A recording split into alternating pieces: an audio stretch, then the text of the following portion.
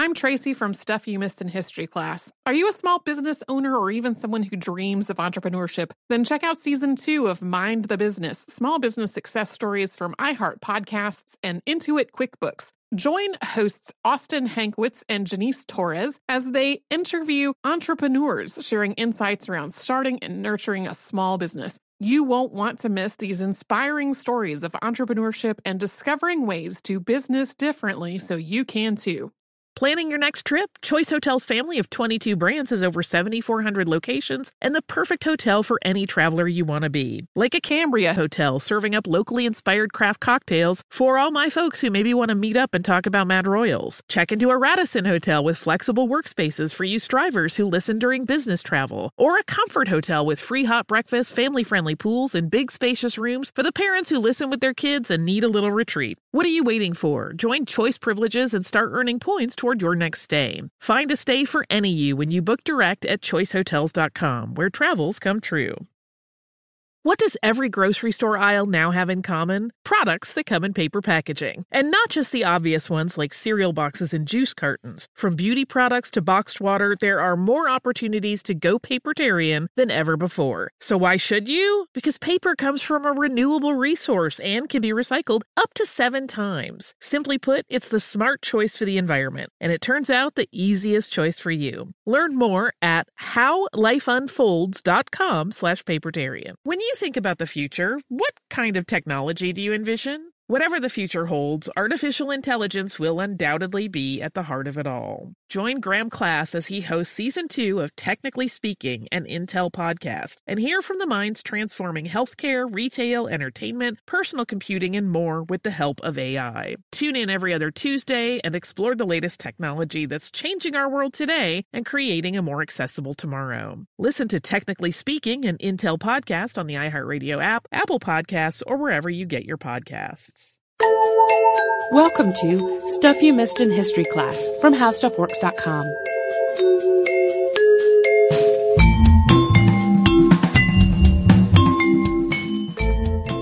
Hello and welcome to the podcast. I'm Holly Fry. And I'm Tracy V. Wilson. And it's Prospect Park Week. So on Monday's episode, we talked about how Brooklyn's Prospect Park went from an idea to a public green space that's often lauded as the greatest achievement of the Olmsted and Vox partnership. This year, the park is celebrating its 150th anniversary, and to help us look at its history and its importance in the community, we have 3 different expert guests to share their insights on the park. Our first guest is Charles Birnbaum, who is the president, CEO, and founder of the Cultural Landscape Foundation. And the Cultural Landscape Foundation is a nonprofit that helps people connect to the landscapes around them. Among the many resources that the foundation offers are city, regional, and national park service guides for cities all through North America, including New York.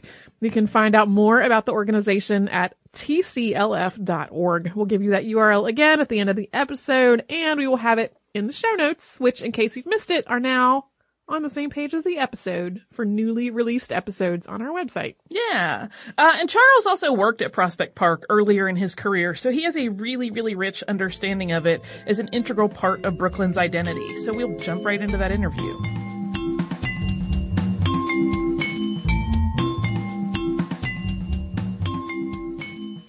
My first question for you, Charles, is how do you think that Prospect Park has really shaped Brooklyn's identity and culture over the years? You know, this is a very interesting question because when I think about the park shaping the city's identity, I would actually say that it mirrors the city. And let me explain what I mean by that. So when I look at a landscape like Prospect Park, I look at it as a palimpsest, as a place that has layers of history. And I'll come back to the Revolutionary War maybe a little later in this conversation. But if you think about the park itself and the design of the park beginning with Olmsted and Vox in 1866, you know, and in that period, it kind of, the city, of course, is much more rural at that time, Brooklyn. And the way in which the park meets the city is very rustic. You know, it was influenced by Andrew Jackson Downing, who was a great tastemaker who, you know, probably would have designed Central Park and Prospect Park potentially had he not died in a riverboat in the Hudson River in 1852. So the first era is sort of the rustic period. It's sort of like, you know, a country outpost. Then you, of course, have the City Beautiful era, which is very ever present today.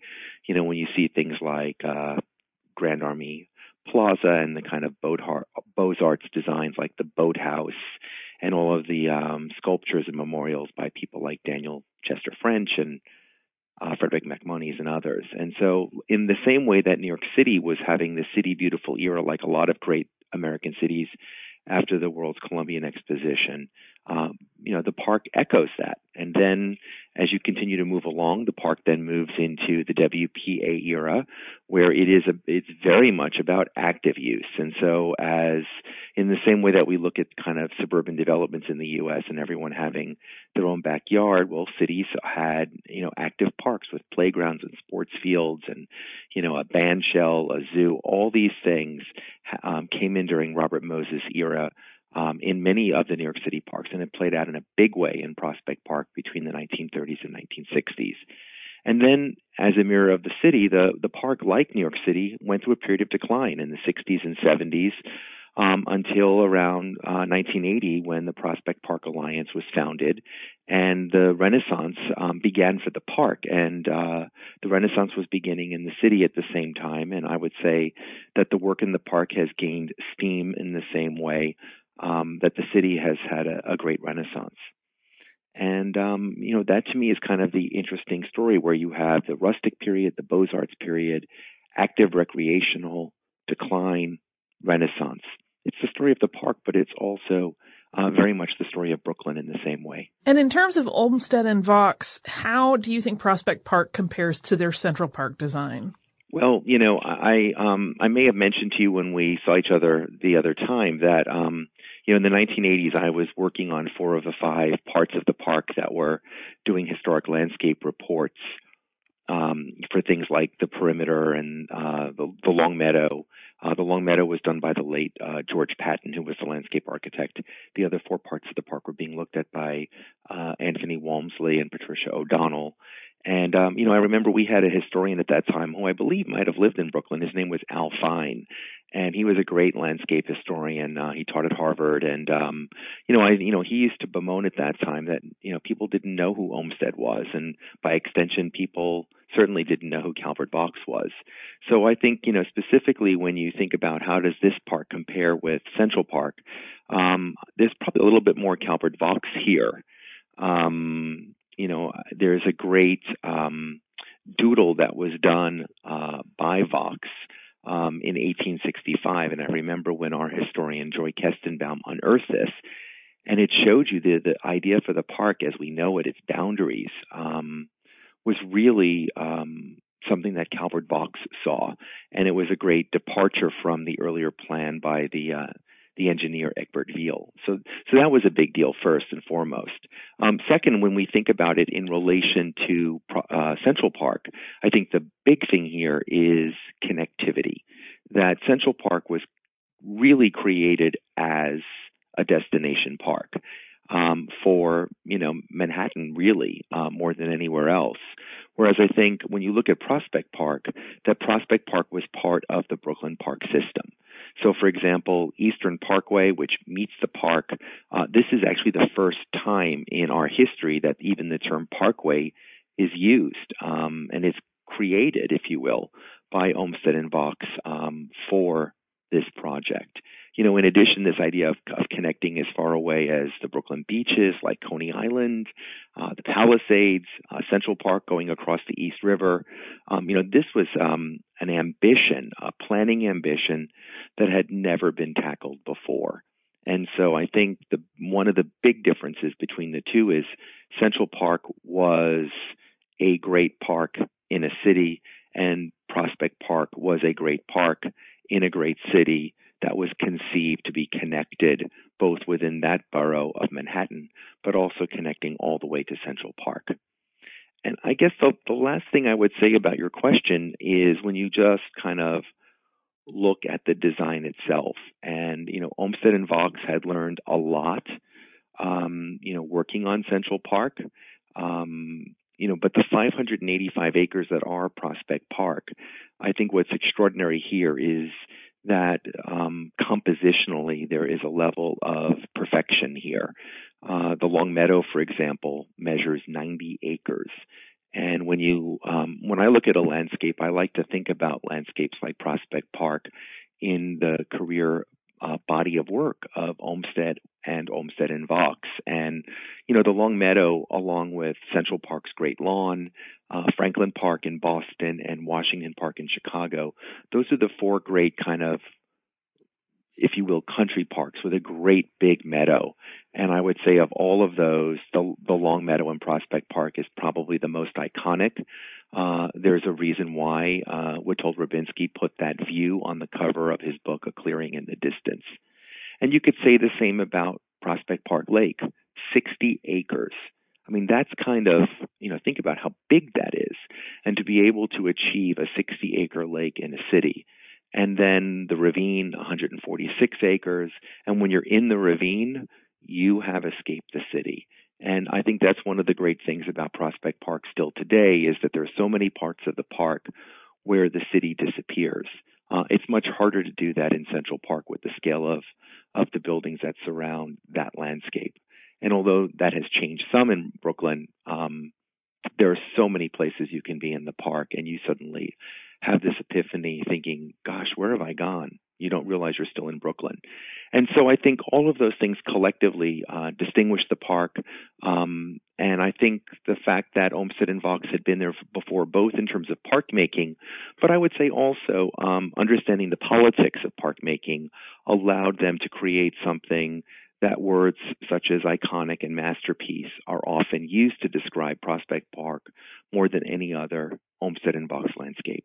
And you've answered this a little bit with that really illuminating answer, but what else do you think sets this park apart, not just from Central Park, but other green spaces? Well, I would say one of the things about the park is that it's truly a cultural landscape. That when we look at what a cultural landscape is, it is any landscape that is shaped by humankind.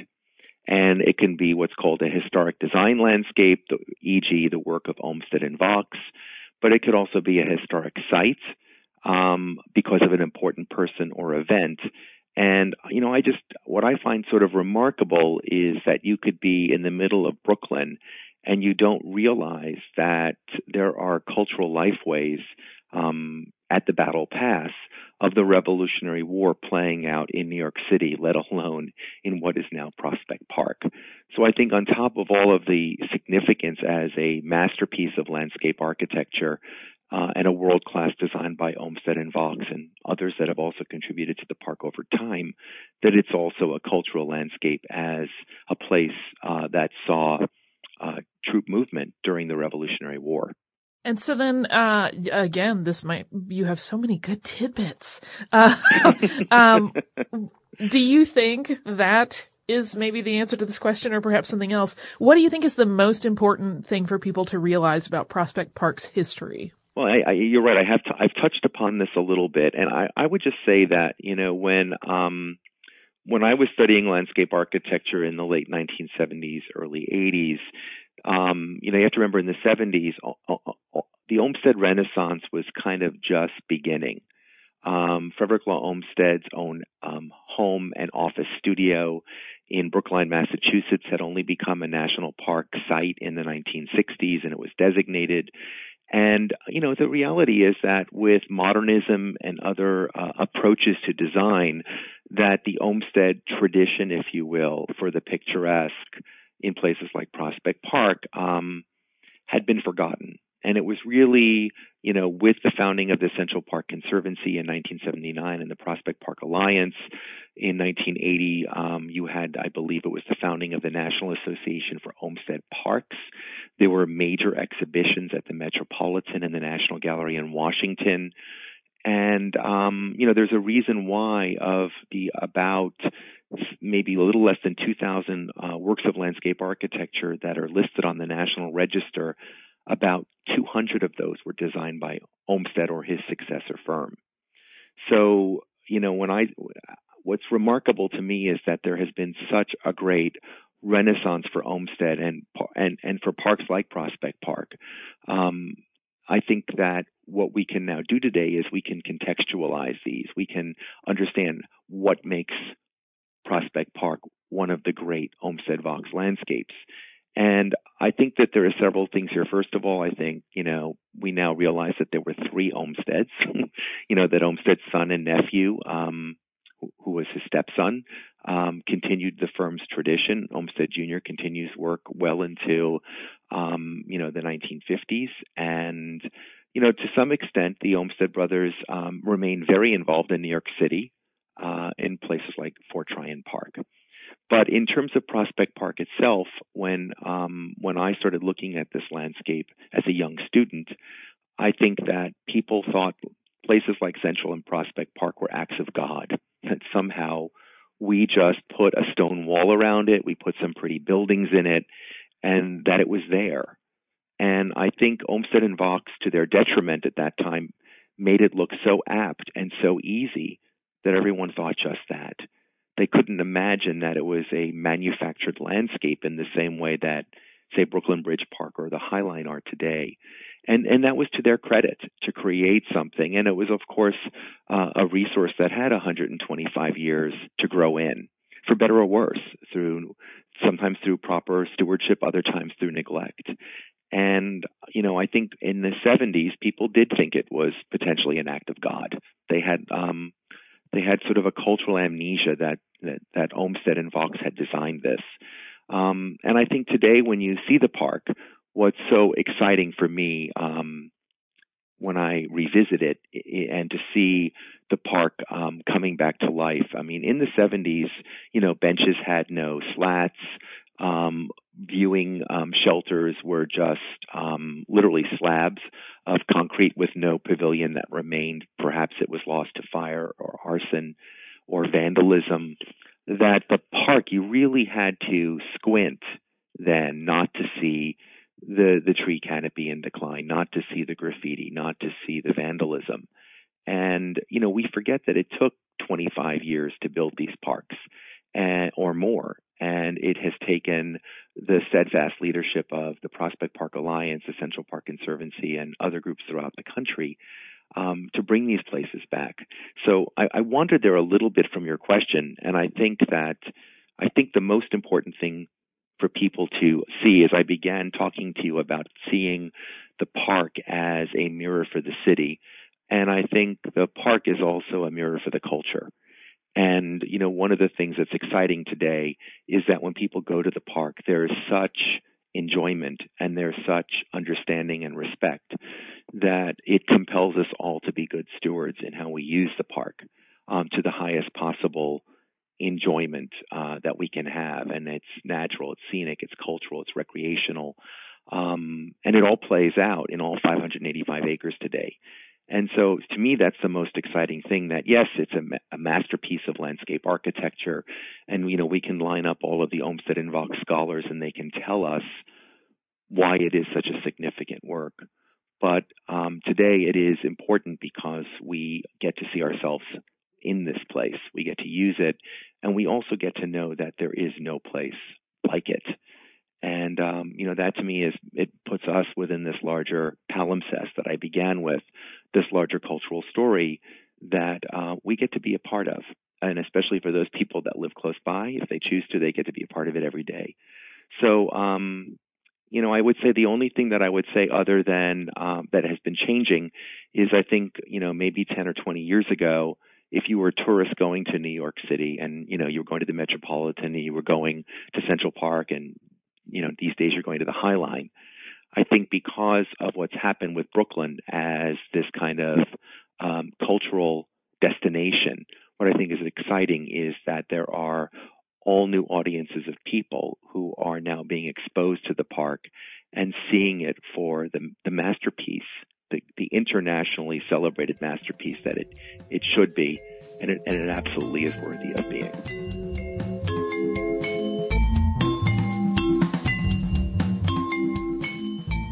As we mentioned before we started that interview, and as Charles also alluded to as he was speaking, he worked at Prospect Park for a while in the 1980s. And so next up, he'll talk a little bit about the efforts that restored the park in the last 30 years. But before we get to that, we're going to pause for a quick sponsor break.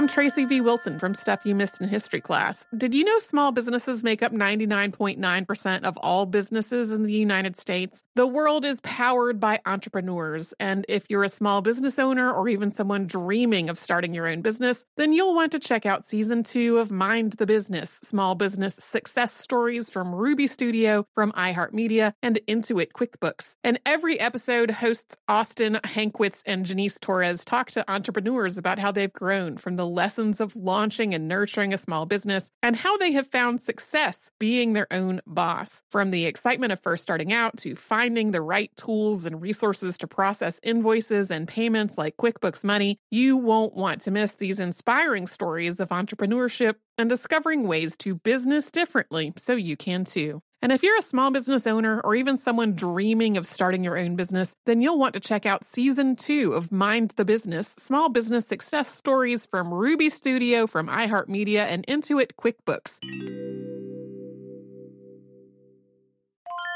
Planning your next trip? Choice Hotels has a stay for any traveler you want to be, with 22 brands and over 7,400 locations. Whether you're a business traveler, a family road tripper, someone who wants to seek out history and maybe make your own, or just planning a quick getaway, Choice Hotels has a stay for any you. Like a Cambria Hotel, where you can be a cocktail connoisseur and sip locally inspired craft beverages at downtown locations in the center of it all. This is a fun way to visit cities with a lot of history and a lot of fun in mind. Or a Radisson Hotel for all our productivity powerhouses out there. With flexible workspaces and on-site restaurants, you'll get the most out of your work trip. You'll get the coffee, the Wi-Fi, and the work done. And we can't forget about comfort hotels. Imagine you're a family road tripper, waking up in your big spacious room and then heading down to a free hot breakfast for the entire family, including waffles. So you'll be well fed and ready for the day's adventure, even if that's just relaxing. After that, you're spending all afternoon relaxing by the pool. You deserve it. What are you waiting for? Join Choice Privileges and start earning points toward your next stay. Find a stay for any you. Book directly at choicehotels.com, where travels come true.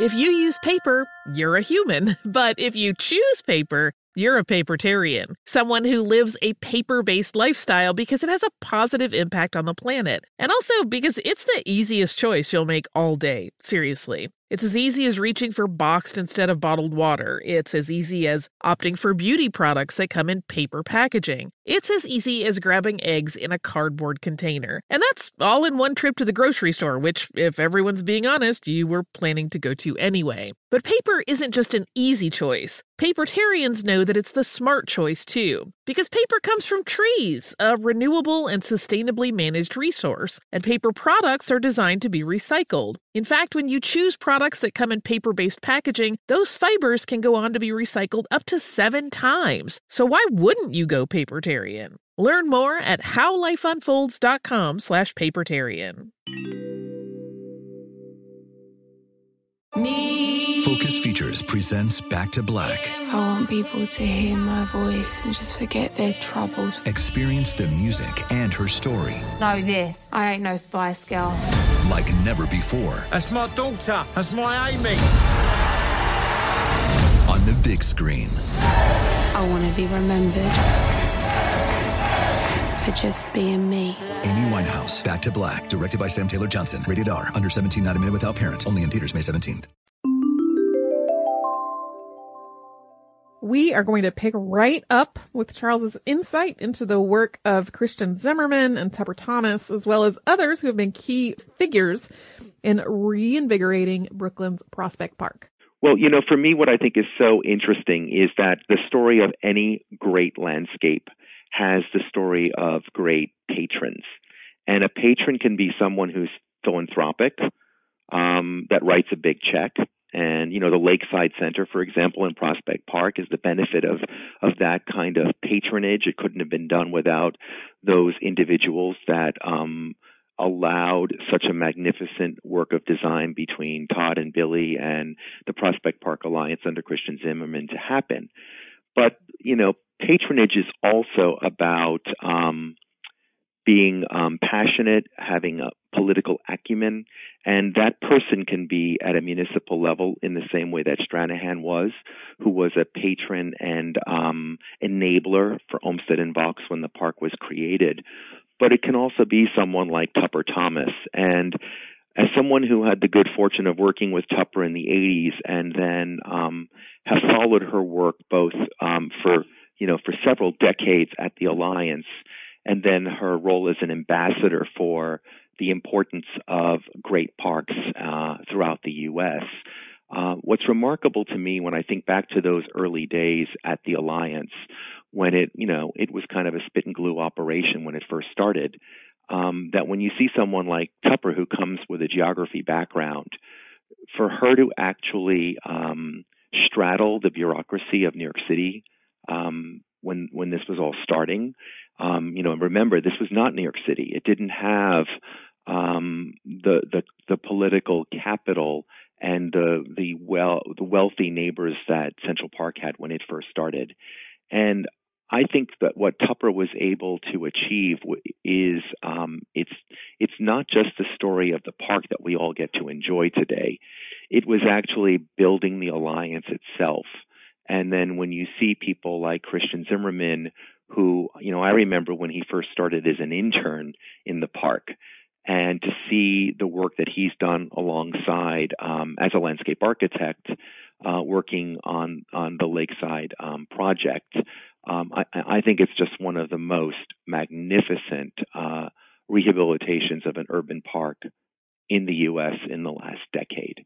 And I think it's because it recaptured those inherent qualities of what Olmsted and Vaux had intended, that had been eradicated during the Robert Moses era. But then also, hand in glove, you have Todd Williams and Billy Tsine then working on a building that is thoroughly modern and is seamlessly inserted into a landscape that had been denuded, that had been diminished, both in terms of its historic and cultural and ecological values. And I think it's an exemplar. And it is because of Tupper's initial leadership and vision that established the tone for that park.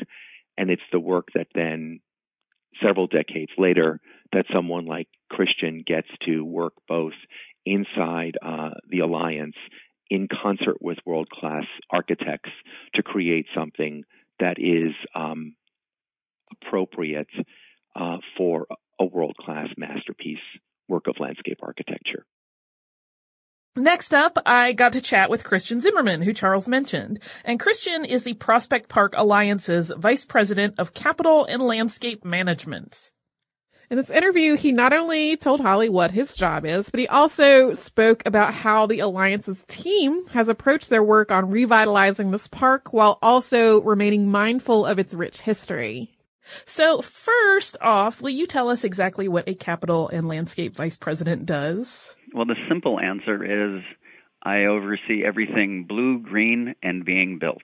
The longer answer is I oversee all design and construction for the park. So I have a team of architects, landscape architects that do that work. And then I also oversee horticulture, turf, the landscape management division, if you will, that has natural resources crew as well as arboriculture. And they deal with the water. So you can see why I say blue, green, and being built. Yeah, I actually think that's a pretty good, succinct, and fairly clear way to answer that question. And you have been with the park for a while, and when you joined it, it was in really serious need of renovation.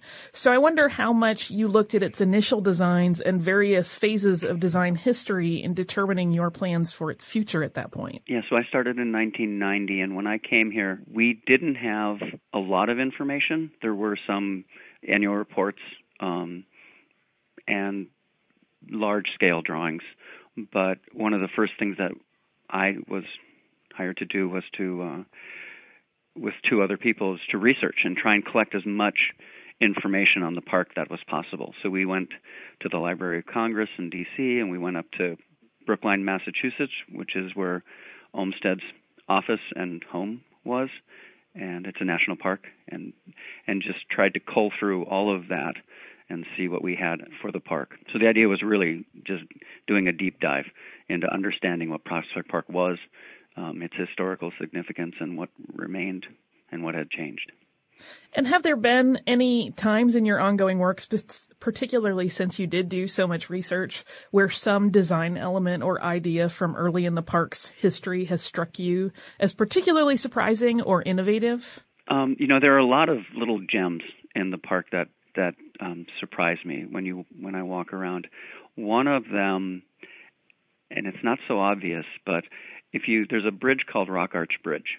It's a tiny little bridge we restored in the ravine that there were about 9 feet of sediment that came in and just filled in this water course.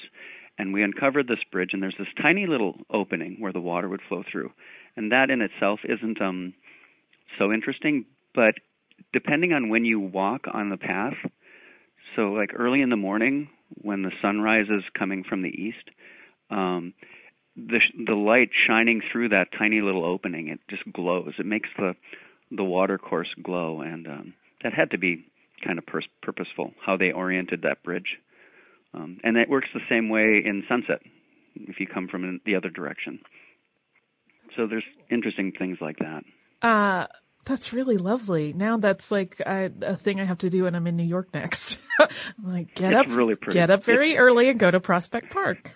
Are there any elements of the original landscape design for the park that you have maybe wanted to work on, but they just aren't really possible to recreate today or aren't sustainable today? There was always a proposal about the original design, actually up to 1874 when they quit working on the park, Olmsted and Vaux. They proposed a refectory, a big dining hall in the middle of the park, and they really wanted that to be built, and that never was built.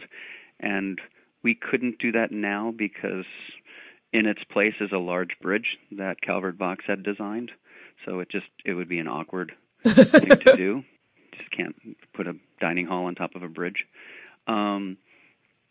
There's that. I'd love to build the dairy. We had a dairy like Central Park has its dairy in the middle of the woods, but that would be very difficult to do these days, just in access. Right. It's a woods now, so we'd have to cut down a lot of trees, and we don't really want to do that. Yeah, I have to wonder, you make me think about whether or not there are things that are on your wish list that you think are possible that you're free to share with us, or if that's all off limits until things get approved. Oh, no, I have a laundry list. I think I have about $180 million of capital, easily.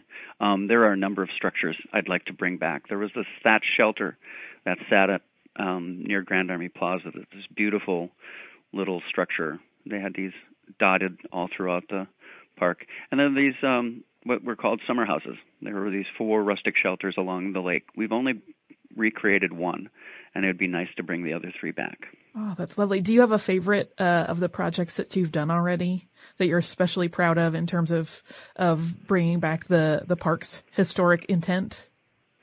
It would be the ravine restoration. Yeah. That's bringing back the water course. So where we reconstructed actually the ravine and to the bin and water. 3 waterfalls, these ponds, stream. It's a beautiful water course. So that's probably, and that's probably the most special. We followed, we used historic photographs to recreate these waterfalls and this water course. We'd number everything, identify the rocks through the photographs and put them back where they were supposed to be. Some of them had fallen through erosion. That's got to be a labor of love at that point, I think, when you're comparing photographs to what you're doing on an ongoing basis. We do a lot of that. We do a lot of photo reference. So, because we don't have the original detail drawings. Right. We only have the large-scale plans. So we read the annual reports where it'll say when you're reconstructing a bridge that it was a 25-foot-long bridge, 16 feet wide, and made of black locust. And then you look at the pictures. That's kind of it. That's sort of like a great puzzle work, though, I would think. And I have to wonder, as you're planning updates to areas of the property, because I know you obviously have to do it in phases. It's not like you do everything at once. But I wonder how you're balancing honoring the park's past with also honoring the needs of Brooklyn's modern residents.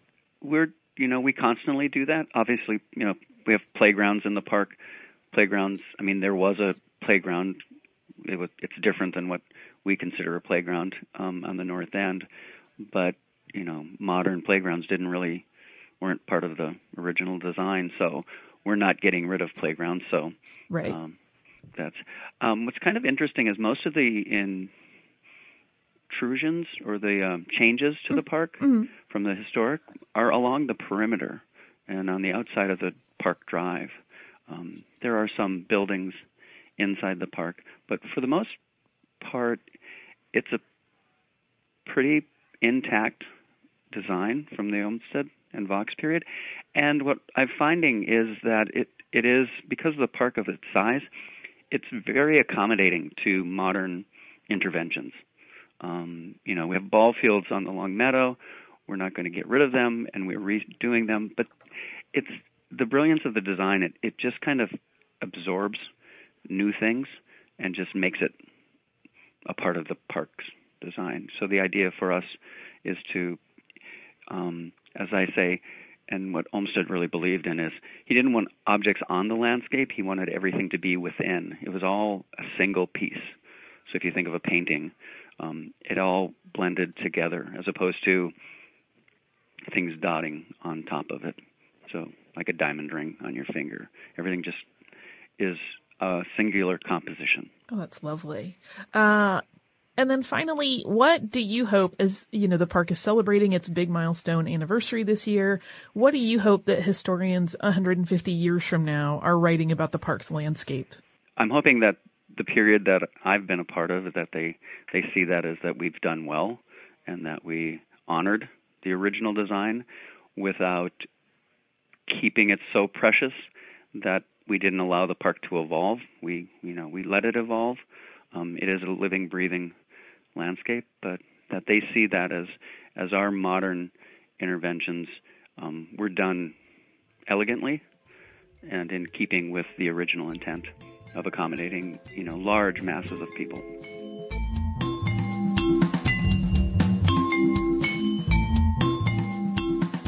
That bridge description that he gave really did put Prospect Park at sunrise on my list of things that I am going to do next time I'm in New York, if I can manage it in any way, because it sounds really beautiful.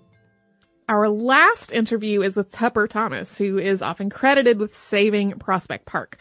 We'll talk to her about taking on this daunting task of trying to turn this massive, dilapidated park around. But first, we're going to pause for one more quick sponsor break. I'm Tracy V. Wilson from Stuff You Missed in History Class. Did you know small businesses make up 99.9% of all businesses in the United States? The world is powered by entrepreneurs, and if you're a small business owner or even someone dreaming of starting your own business, then you'll want to check out Season 2 of Mind the Business, Small Business Success Stories from Ruby Studio, from iHeartMedia, and Intuit QuickBooks. And every episode, hosts Austin Hankwitz and Janice Torres talk to entrepreneurs about how they've grown from the lessons of launching and nurturing a small business and how they have found success being their own boss. From the excitement of first starting out to finding the right tools and resources to process invoices and payments like QuickBooks Money, you won't want to miss these inspiring stories of entrepreneurship and discovering ways to business differently so you can too. And if you're a small business owner or even someone dreaming of starting your own business, then you'll want to check out Season 2 of Mind the Business, Small Business Success Stories from Ruby Studio, from iHeartMedia, and Intuit QuickBooks. Planning your next trip? Choice Hotels has a stay for any traveler you want to be, with 22 brands and over 7,400 locations. Whether you're a business traveler, a family road tripper, someone who wants to seek out history and maybe make your own, or just planning a quick getaway, Choice Hotels has a stay for any you. Like a Cambria Hotel, where you can be a cocktail connoisseur and sip locally inspired craft beverages at downtown locations in the center of it all. This is a fun way to visit cities with a lot of history and a lot of fun in mind. Or a Radisson Hotel for all our productivity powerhouses out there. With flexible workspaces and on-site restaurants, you'll get the most out of your work trip. You'll get the coffee, the Wi-Fi, and the work done. And we can't forget about Comfort Hotels. Imagine you're a family road tripper, waking up in your big spacious room and then heading down to a free hot breakfast for the entire family, including waffles. So you'll be well fed and ready for the day's adventure, even if that's just relaxing. After that, you're spending all afternoon relaxing by the pool. You deserve it. What are you waiting for? Join Choice guest privileges and start earning points toward your next stay. Find a stay for any you. Book directly at choicehotels.com, where travels come true.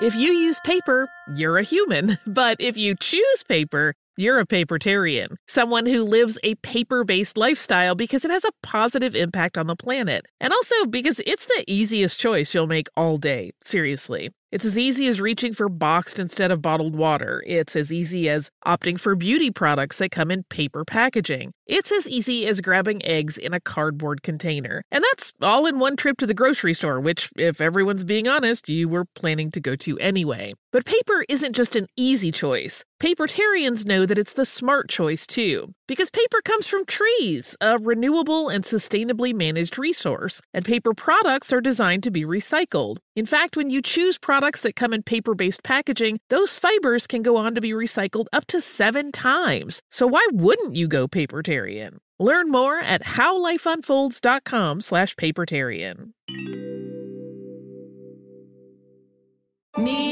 Focus Features presents Back to Black. I want people to hear my voice and just forget their troubles. Experience the music and her story. Know this, I ain't no Spice Girl. Like never before. That's my daughter. That's my Amy. On the big screen. I want to be remembered for just being me. Amy Winehouse, Back to Black, directed by Sam Taylor Johnson. Rated R, under 17, not a minute without parent. Only in theaters May 17th. Alrighty, we will pick right up with Tupper, who shares her knowledge gleaned from 3 decades of work with the Prospect Park Alliance with us. So first I have to ask you, did you know about the long history of Prospect Park before you became the founding president of the Prospect Park Alliance? So I actually was the first administrator for Prospect Park, reporting to the Parks Department. So I started that in 1980 with the plan that we would form something like what we did, which was the Prospect Park Alliance. But before I started as the administrator, I didn't even know that you didn't spell Olmsted with an A. So I had actually taken a course in urban planning and had a background in Olmsted, but I misspelled it throughout the entire course and nobody corrected it. But I did know the importance of Olmsted in Brooklyn because of Eastern Parkway and the park, but that's really all that I knew when I got started. And I also didn't really know an oak from a maple tree. My background was government and red tape and how to get rid of it and things like that, and community outreach work. So it was very exciting to learn the history. And by the time we started the Alliance 7 years later, I was steeped in the Olmsted and Vaux histories of the park. And you ended up helming a rather historic private-public partnership when you began with the Alliance. Will you tell us about sort of how that came together and how it ended up existing? Yes. So the Central Park Conservancy had been the first such animal to be created, and that had started in 1981. And that was the first time that a park actually became something you could give money to, like a museum or a garden, where you actually brought the private sector in to help bring in money. And having it in Central Park made lots of sense to people. It sort of put the idea out there. But to create that sort of an institution in Brooklyn was a little more complicated. We had really had to think about who would be on that board, who would really represent it. And even the name was really a significant issue for Henrik Christensen, who became our chair, and I to grapple with, because Brooklyn was a very different place. It was not the in spot that all of everybody's children go to live in now. It was the spot where your grandmother used to live.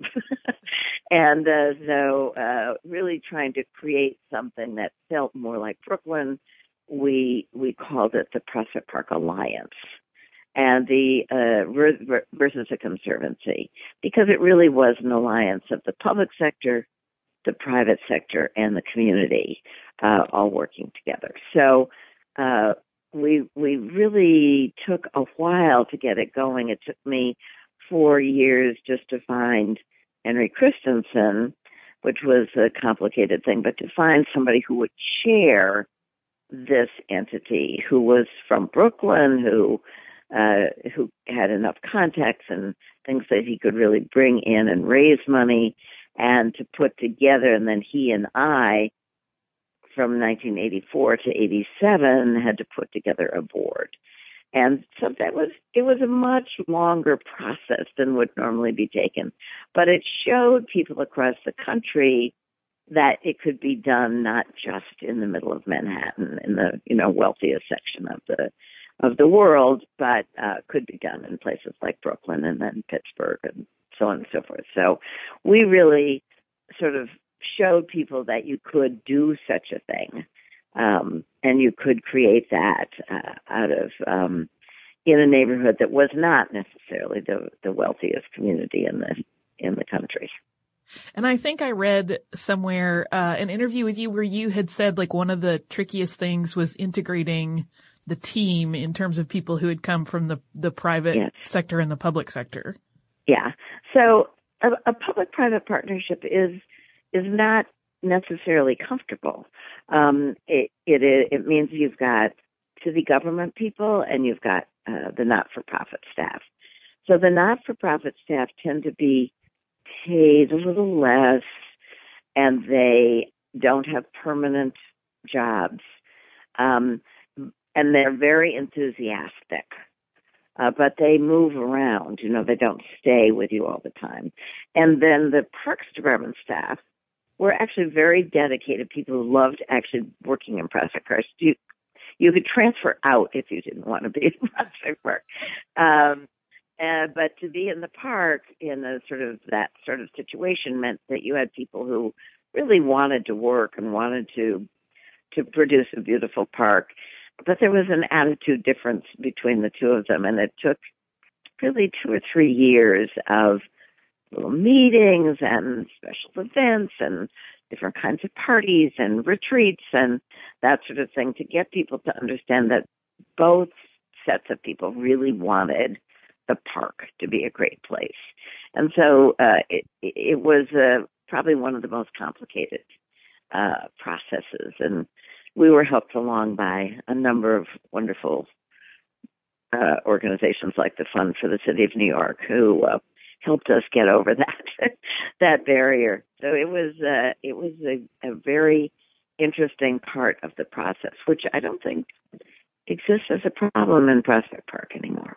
And then, of course, it became the not-for-profit side of this, and the ability to raise private dollars in a public park really meant that we could do special programming. We could hire people who could do special things that the city couldn't necessarily do. So a huge, pretty big natural resources crew or programs in the buildings that we had just restored. But we really had a very big commitment from government to get that going. It was a significant amount of money was given to us right off the bat. So we knew that we had the ability to get things done from government, because I think otherwise the private sector wouldn't have felt so comfortable starting to put money in.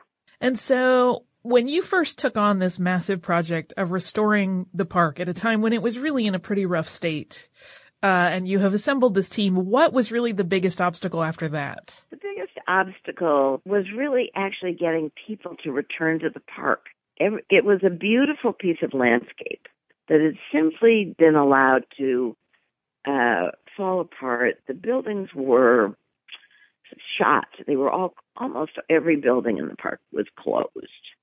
And so we had the capital dollars to do this work given by the city for the basics, fix up the building and do this and do that and start doing some landscape work.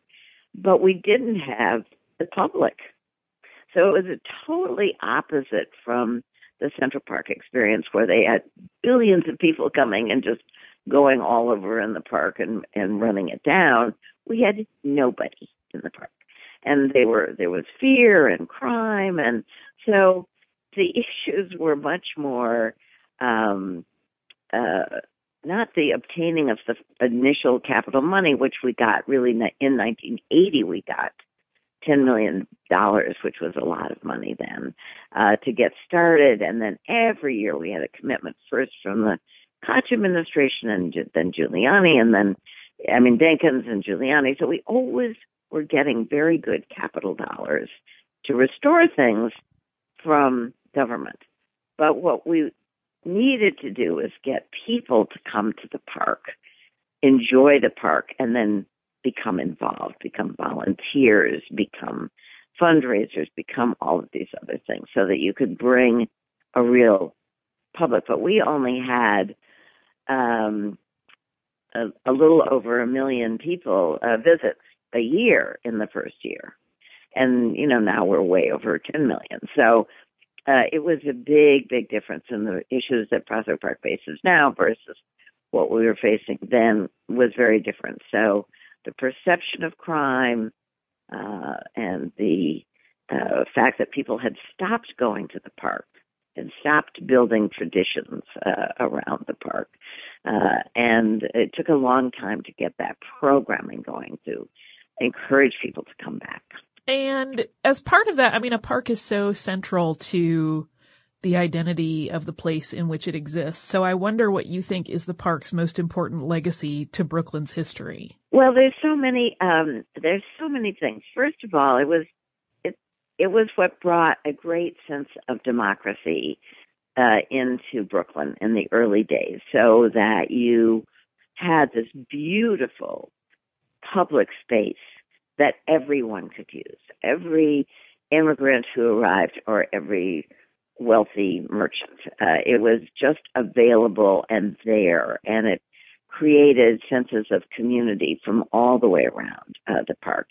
It gave the building of Brooklyn a very big boost, but it continues to do so today. So it is still the place where no matter how much money you make or what you do, you walk in there and you're just like all the other people. You're having a great time. You're with your family. You're doing all these things together. So you're really enjoying your time with the family and within your community, even though the community is enormous around Prospect Park. And now it's becoming larger because people even come from Manhattan to go to Prospect Park. So it's because it is so beautiful. Also, it was created at the same time as the museum, and then a little later the Brooklyn Botanic Garden. So we have these sort of cultural hub right there of the garden, the park, the museum, the zoo, and just a little ways away, the Children's Museum, the Brooklyn Public Library. So it created this place. And one of the things that we noticed with great happiness is when Arnold Lehman came to the Brooklyn Museum, he changed the way the museum described itself by saying that it was next to Prospect Park. Now, that never would have happened in 1980. No one would ever have said, oh, and we're right next to Prospect Park. They would have said, oh, God, we're right next to Prospect Park. And, the other thing that we noticed is suddenly when you were selling your house, the advertisement would always say, only a few blocks from Prospect Park or right next to Prospect Park. And so that's when we realized that the park was now an asset in the borough. But I think that's why Howard Golden, the borough president, many, in the 1980s and just before that, put a big investment of capital money into the park because, you know, he had known the park back in the day when it was great and had a positive impact, and then he had known it without that. So I think we've got an even more positive impact than we ever have had before. You know, in the 2000s, we had really hit our mark with coming back, but then going forward, I think the park is very influential on very many neighborhoods now. And since the park is celebrating its 150th anniversary this year, I wonder what you hope historians 150 years from now will write about the park. Yes, I love that question. So 150 years ago, you know, what did people think? This design that Olmsted and Bloch came up with is shockingly flexible, that it has lasted this 150 years with people being able to enjoy it in the ways that people of the 1860s and the ways of the people in 2017 use it in very different ways, but it's totally used. So the ability to just walk in beauty and relax and feel it's all yours is still there for people. But they can also play ultimate frisbee versus tennis in the long meadow. You know, there were just very different activities that went on in the 1800s and now. So my hope would be that in 150 years they would be saying, well, it was great that they formed this Prospect Park Alliance because it's really meant that the park never had to go downhill the way it did several times. In the first 150 years, it has stayed consistently fabulous all of this time for this 150 and is still so flexible in its design that it accommodates the people of the 22nd century.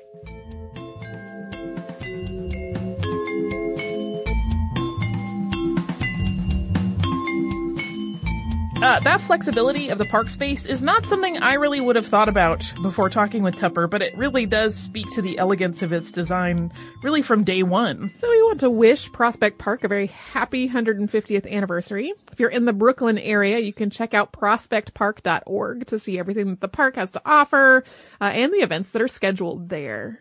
Our deepest gratitude to Charles Birnbaum, Christian Zimmerman, and Tupper Thomas for taking time to speak with us about this amazing piece of what's really living history. And again, if you would like to check out the work that Charles does with the Cultural Landscape Foundation, including their city guides, you can visit tclf.org. And that website offers a lot of really fun rabbit holes to explore. Oh, they do programs all over North America where they kind of give people an opportunity to learn about the landscapes and the public spaces and the architecture that they live around all the time and maybe don't look at. It's a really cool foundation.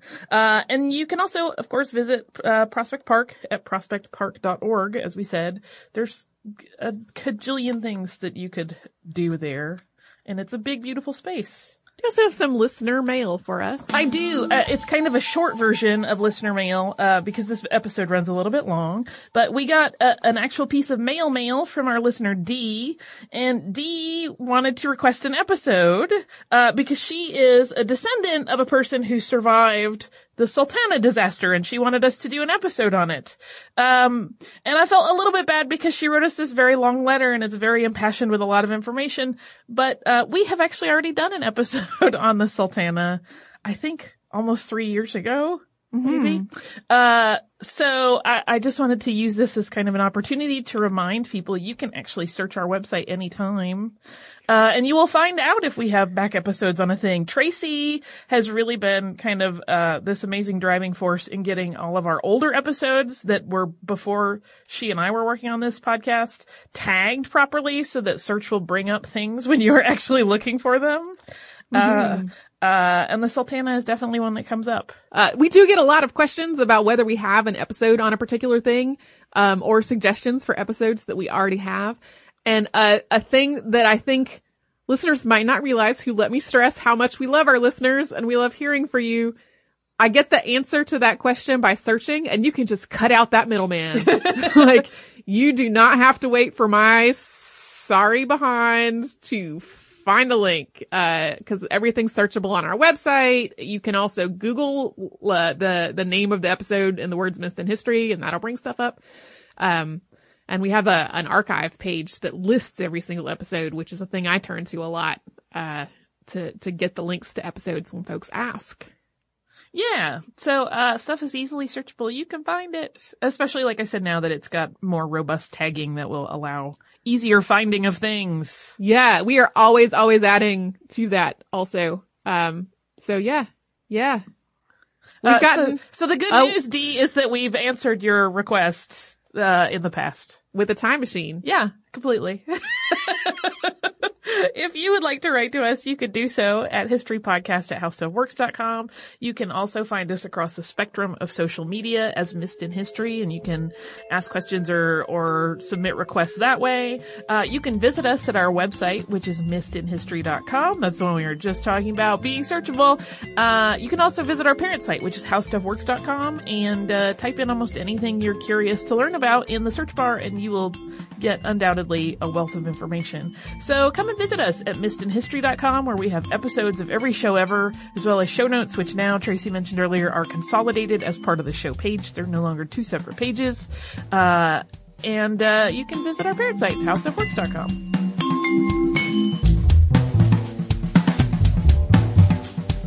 For more on this and thousands of other topics, visit howstuffworks.com.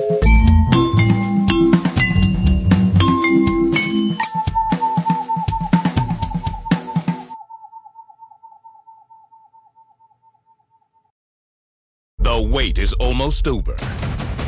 Get ready for the 2024 NFL season as the full schedule is announced. Every rivalry, every rematch, every rookie debut, every game revealed. The 2024 NFL schedule release, presented by Verizon, coming in May. Live on NFL Network, ESPN2, and streaming on NFL Plus. Terms and conditions apply to NFL Plus. Visit NFL.com/schedule release to learn more. Looking to part ways with complicated, expensive, and uncertain shipping? Then give your business the edge it needs with USPS Ground Advantage shipping from the United States Postal Service. Keep everything simple with clear upfront pricing and no unexpected surcharges. Keep things affordable with some of the lowest prices out there. And keep it all reliable with on-time ground shipments. It's time to turn shipping to your advantage. Learn how at USPS.com/advantage. USPS Ground Advantage. Simple, affordable, reliable. Xumo Play is your destination for endless entertainment. With a diverse lineup of 350-plus live channels, movies, and full TV series, you'll easily find something to watch right away. And the best part? It's all free. Love music? Get lost in the 90s with iHeart 90s. Dance away with hip-hop beats and more on the iHeartRadio music channels. No logins, no signups, no accounts, no hassle. So what are you waiting for? Start streaming at play.xumo.com or download from the app and Google Play stores today. All you can stream with Xumo Play. This is Malcolm Gladwell from Revisionist History. eBay Motors is here for the ride. With some elbow grease, fresh installs, and a whole lot of love, you transformed 100,000 miles and a body full of rust into a drive that's all your own. Brake kits, LED headlights, whatever you need, eBay Motors has it. And with eBay Guaranteed Fit, it's guaranteed to fit your ride the first time, every time, or your money back. Plus, at these prices, you're burning rubber, not cash. Keep your ride or die alive at ebaymotors.com. Eligible items only. Exclusions apply.